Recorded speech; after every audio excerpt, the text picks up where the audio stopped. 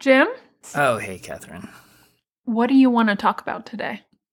Well, we've been talking about a lot of kind of sad things. In fact, I've gotten a note from some listeners that it's been a depressing and sad podcast. It's a depressing and sad time. I know. I said I can't control reality, and they said, "Why not?" It would be nice. So maybe we could focus on like something that's actually it seems to be going as well as possible in terms of responding, right? Mm-hmm. Sure. Yeah. I mean, there's been a lot of failure, and we've been focusing on the failure. But I would love to know if there's like competence somewhere. Yeah. You know, there's a famous quote that goes around during tragedies by Fred Mr. Rogers, where he says, look for the helpers. Look for the helpers. And the epidemiologist would say, look for the people who are flattening the curve effectively. Uh-huh. Well, I wanted to like to see who's doing that. Kind of the country that's getting the most props, again, epidemiologic term, is South Korea. And I don't know about within the U.S., though. Obviously, some places are doing better than others. So who's doing well? So I've heard a lot of good things about responses in California. It's been a while since I have been out there. One time you and I went to Google. Years ago, yeah. And we saw Sergey Brin. Yeah, I remember that. I didn't know who he was, remember? Wait, really? Yes. I've forgotten this. We went to Google. We were looking at their life sciences lab. And then we were just sitting and talking with a couple of people. And then he came in and sat across from us. And he was like, I'm Sergey. It wasn't planned that he would be there. And I didn't know. And then later you were like, he's like the guy. He invented Google. Because I'd been a Bing guy for so long. Okay, so the point of the story is that you've been to San Francisco before. Yeah, the point of the story is you and I went to San Francisco. But anyway, California is a state of great resources and plenty and should be relatively well equipped to handle situations on its own. It also has a huge public health department. So what you want to talk about today, is this episode a tale of two states? Is it? You tell me. It's certainly Dickensian in nature. And why don't we ask Russell? Tell everybody who Russell is. Russell Berman covers politics and policy for The Atlantic. Really smart reporter. Just a, real by-the-book boot leather, the shoe leather. Yeah. Sometimes he wears boots. Sometimes he wears shoes. He's always got a smart eye. He wrote a sort of, apparently somewhat controversial piece about how San Francisco is handling this. Okay, so we're calling Russell, who covers politics, who wears boots sometimes, and who's gonna tell us about how different states are handling this and how California's response has been very different and perhaps better than New York's? Yeah. Russell! Hello. Hi. How are you guys? Oh, we're good. How you been, Russell?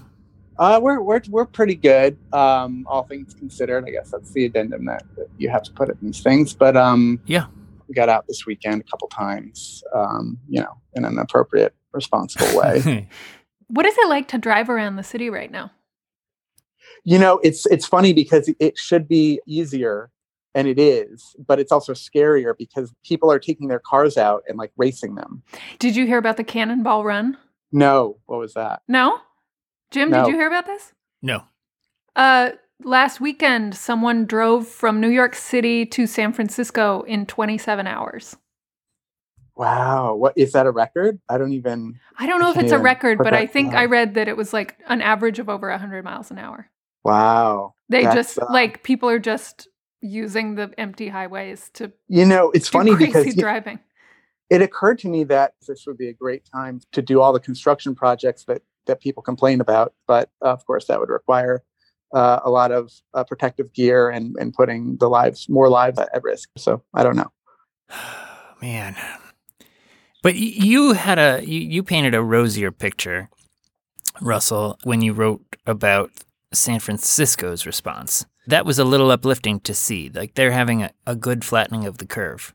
That's right. And in fact, the entire West Coast is doing better than the East Coast. And San Francisco and the Bay Area are doing better than within that than Los Angeles. So I wrote about London Breed, the mayor of San Francisco. She activated the city's emergency operations center in late January at a time when, it was only a short while after public health officials in the United States even acknowledged that there was human-to-human transmission of the coronavirus. And then in late February, she became the first big city mayor to declare a state of emergency in San Francisco. And she did so before there was even a single confirmed case in her city. And also the leaders in the surrounding Bay Area counties, in many cases, they acted in unison to enact social distancing measures. On March 17th was when essentially their lockdowns went into effect. And that was when they only had a few dozen cases in San Francisco, whereas by comparison, in New York at that time, they had hundreds and really quickly getting into the thousands. And it was several days even after that Governor Cuomo and Mayor Bill de Blasio in New York acted. And so when you think about the timeline, San Francisco and its surrounding counties acted on the calendar only a few days before they did in New York. But in respect of, in regards to the coronavirus time. Coronavirus time. On the coronavirus calendar. On the coronavirus scale, they acted much earlier. And so it seems like San Francisco is now reaping the benefits because, yes, it has several hundred, nearly 1,000 cases. People have died, but at a much lower scale than not only New York, which of course has skyrocketed, rocketed, unfortunately, but in comparison to other cities of similar size like Detroit and Washington, D.C. and New Orleans, San Francisco's situation seems to be pretty stable. One caveat to that that I was asking about as I reported the story is that California has struggled much more than New York in testing. Right. So how much do we know that those numbers really are useful? Is it possible that they're just not testing as much, so it doesn't seem like they have as many cases? Well, the first answer, as Jim well knows, is that they're not testing enough anywhere. There certainly are more cases in San Francisco than there are confirmed positive tests. Right. But that is true everywhere. But I talked to several epidemiologists for this story, and I asked them that question. And the evidence is in the hospitals, right? Their hospitals are not being overrun. As one epidemiologist told me for the story, deaths are hard to hide. There's about a 2-week period where it can be unclear whether you have a lot of cases and you're just not detecting them. But then after a certain time frame, it becomes impossible. You would know because your morgues would be filling up. Right. Yeah. And it's also important to mention, of course, that San Francisco and Mayor Breed and her Mary Ellen Carroll, who runs the city's Department of Emergency Management, were clear on this.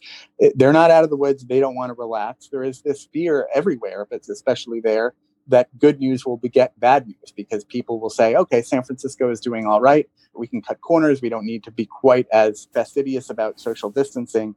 And then you're going to be in trouble. And even in San Francisco, there was, after I talked to Mayor Breed, there was a couple days later, there was an outbreak at a homeless shelter, which is a big concern in San Francisco, which does have a very large homelessness problem.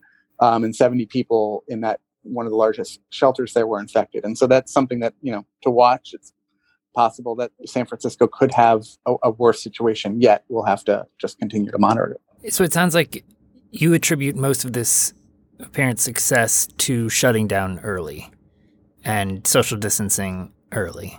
That's what the epidemiologists I talked to attributed it to. Now, there are potentially other factors, and one of them was very interesting. So if you look at San Francisco, its proximity to Asia and China, the travel that goes between China in particular and San Francisco is much more significant.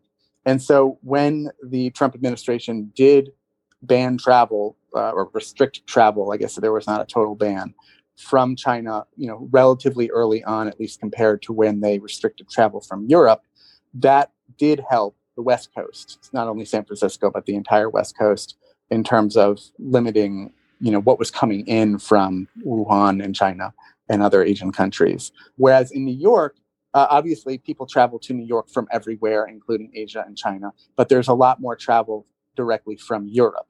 And they did not restrict travel from Europe until the middle of March. And it's clear that it was already well into New York, probably for a month or longer by then. So we're talking about New York and San Francisco. Why'd you choose to focus on San Francisco? Like, there's also Washington State. I understand Ohio did social distancing really early. Like, can you put this into context of like the rest of the country? Is San Francisco doing better than New York among places that are doing badly? Or like, what's the national picture here? I know that everybody's responding very differently. Right. And I could have focused on other places, out west as well. So there's a lot of focus on the political leaders on the East Coast, right? You have a ton of focus on Andrew Cuomo in New York, and he's been drawn a lot of praise for the way that he's basically conducted the public messaging around social distancing and the crisis in New York and holding his daily press conferences. There's been more criticism of Mayor de Blasio in New York. And it was sort of an effort to say, okay, let's look at the cities that are doing this well and spotlight a leader who is not getting the attention that the leaders in New York arguably are getting without maybe earning it as much, because even though Cuomo is doing a good job in front of the cameras, he didn't act early enough. Mayor de Blasio didn't act early enough. But it appears that, for example, London Breed in San Francisco did act, if not early enough, then at least early enough to prevent a wholesale outbreak on the scale of New York that would overwhelm their health system. I mean, Cuomo is interesting to me. I feel like it's fallen off a little bit, but for several weeks there were kind of these dueling press conferences, right? Trump was sort of meandery and like inflammatory, and Cuomo had all these PowerPoints that people were kind of fawning over. He seemed super competent and on it from a at least performative standpoint, and it seemed to entertain the media quite a bit. So can you tell me what to make of Cuomo becoming sort of a corona celebrity? Yeah, I mean, I think you've nailed it, right? This is about a big part of public leadership is the public part of it is how everybody is stuck inside. So everybody is watching TV, everybody is scared and anxious. They have no other choice but to look to their leaders for crucial information, number one, and a sense of like, where are we and where are we going? And I think Cuomo has been successful in that he's met that need. I think he's clearly striking a balance where it doesn't seem overly rosy, but also saying, we can do this, we will get through this. And people do want to see that. People do want to hear that from their leaders. People do not want to despair 24 hours a day. On the one hand, it seems like public communication and the performance of competence is part of any leader's job. And to the extent that Cuomo's really good at that, that's really reassuring to people. But it also seems like maybe there are a lot of leaders, maybe London Breed, as you're saying, but maybe also like Inslee in Washington or DeWine in Ohio. They're not putting on entertaining press conferences, and so I haven't heard anything about the great competence of their response. It's a big part of it. I mean, part of it is just simply the media environment, right? If the cable news is broadcasting Andrew Cuomo's press conferences and they're not broadcasting Mike DeWine's in Ohio or London Breed in San Francisco or Jay Inslee in Washington State.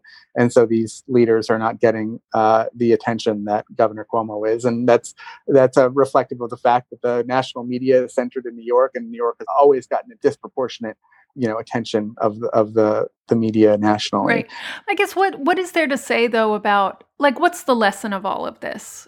I think that the lesson is that we need to focus on and leaders need to do two things. They need to make the right decisions at the right time to the best that they can. And then they need to communicate those decisions and communicate about the situation in a competent, easily understood, accessible way. And I think the lesson here is that Governor Cuomo certainly has gotten the second half of that right in this situation over the last month or so. But the question is, and I think will be potentially reassessed, is, did he get the first part right? Did he make those correct decisions at the right time? And I think part of the story, in comparison with people like Mayor Breed and Jay Inslee in Washington State and Governor Gavin Newsom in California and others, is that, whether or not they've been communicating well, they made better decisions earlier and probably saved more lives than Andrew Cuomo in New York or Bill de Blasio in New York. What's the lesson for moving forward? The lesson for moving forward is to demand, right, is to focus on those decisions and less on whether it's, you call it the entertainment or the public presentation of those decisions. I mean, everybody's going to learn a lot, obviously, from this unprecedented situation. And so decisions probably are going to be made better and earlier just because of that.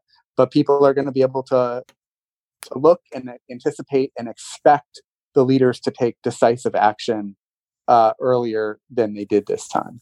And as the question on everybody's mind is opening up society, or quote, returning to normal, which I dispute the premise, but I think people keep hearing statements from the president. And in fact, just this afternoon, he tweeted, it was the media stirring up conflict, saying about it would be governors deciding to open states. But in fact, the president is going to make the call as to when to open up the government. But that's not right. In most ways, it's going to come down to state governors to open things back up, just the way it came down to state governors to close things down. That's right. Although, of course, we've seen that Trump has a lot of influence with particularly Republican leaders in this country. Right. And so to the extent that he wants to open up, then you can expect, for example, Ron DeSantis, the Republican governor of Florida, or Brian Kemp, the Republican governor of Georgia, where they've seen significant outbreaks. It's entirely possible that they will follow the president's lead in a way that Andrew Cuomo, for example, or Gavin Newsom would not. So it is a concern. He can't just turn the light switch back on. And remember, the federal government has not ordered anything. The shutdown, to the extent there is nationwide, is actually just guidance from the CDC. It's the governors and the mayors that are actually making orders. Yeah. But obviously, you raise a critical point that we can learn from how we got into this, but we still can't learn how to get out of this because we've never gotten out of this before.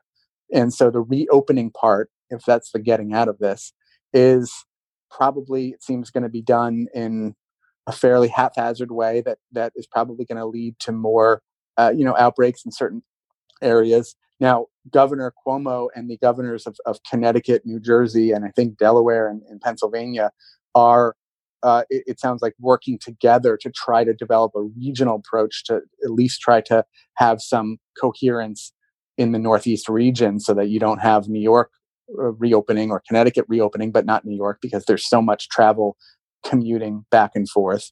And we'll have to see. It seems like it's again not going to be a light switch. It's going to be in stages, and we'll have to see how that works out. Cuomo has been starting to talk about that a lot at his press briefings, trying to, again, this is part of public communication, to prepare the public, to get them to understand that when this happens, it's not going to be going back to normal. He said that very clearly.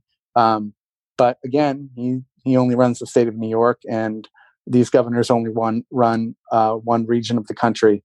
And the president, clearly is communicating on a different wavelength. It seems like one of the lessons here that at least that I'm taking away is we've been really focused on the federal response. But, if the decision is ultimately in the hands of it's not that, Trump's sort of bully pulpit has no power, but if the decision is ultimately with state and local governments, then their decisions are the ones that we should be scrutinizing. That's right. I think that's an important point, is that they are making sort of the decisions about when to open and when to close more so than the federal government is. Mm-hmm. But it's also an aspect of, you can make the decision, but will people follow it, right? And so to the extent that the president is undermining decisions about whether it's keeping the economies closed down, right, keeping schools closed, etc., then you may have people, whether it's Republican leaders or just average citizens or businesses, right? I mean, if maybe you would see a situation where, well, the president says I don't have to shut down, so I'm going to open up my business. I don't know. There are a whole lot of scenarios that you can envision if, for example, the president says from the White House, the nation should be open, and you have Andrew Cuomo saying, well, fine, but New York, which is such a huge portion of the nation's economy, is still shut down. How is that going to work? So, it's a cliche, but, we're in uncharted territory, and we just don't know what that's going to look like. Right. Thank you for speaking with us, Russell. This is extremely clarifying, as always. Thank you. It's good to chat. I miss our chat. I know. Hey, Russell, if you want to go on a longer drive, I hear you can make it to California in 27 hours. Oh my gosh, don't do it, man. Sure. We'll see. We'll see how long this goes. It might be appealing come August. No. Yeah. I've heard they have quite competent leadership out there. Indeed. Thanks, Russell. Well, thanks, guys, for having me. It was a pleasure. Stay well, guys, and let's do this again. All right. Okay, you too. Thanks. Jim, do you think I'm competent? Competent? You're very good at asking questions. You do think I'm competent? Oh, yeah. Extremely competent. Let's do the credits. And also, I just want to seed this. Sometime this week, we're going to do something really fun. Good. Someone made a remix of our episode from Saturday. Yeah, which was amazing. Yeah, so that was kind of fun, right? It's on SoundCloud. Yeah, send us your remixes to socialdistance@theatlantic.com. Only cool ones. This show was produced today by Kevin Townsend with help from Anna Waters and Jacqueline Landry. I think that's all I got today. I need to get back to it. All right. Talk to you tomorrow. Okay, later. Okay, bye.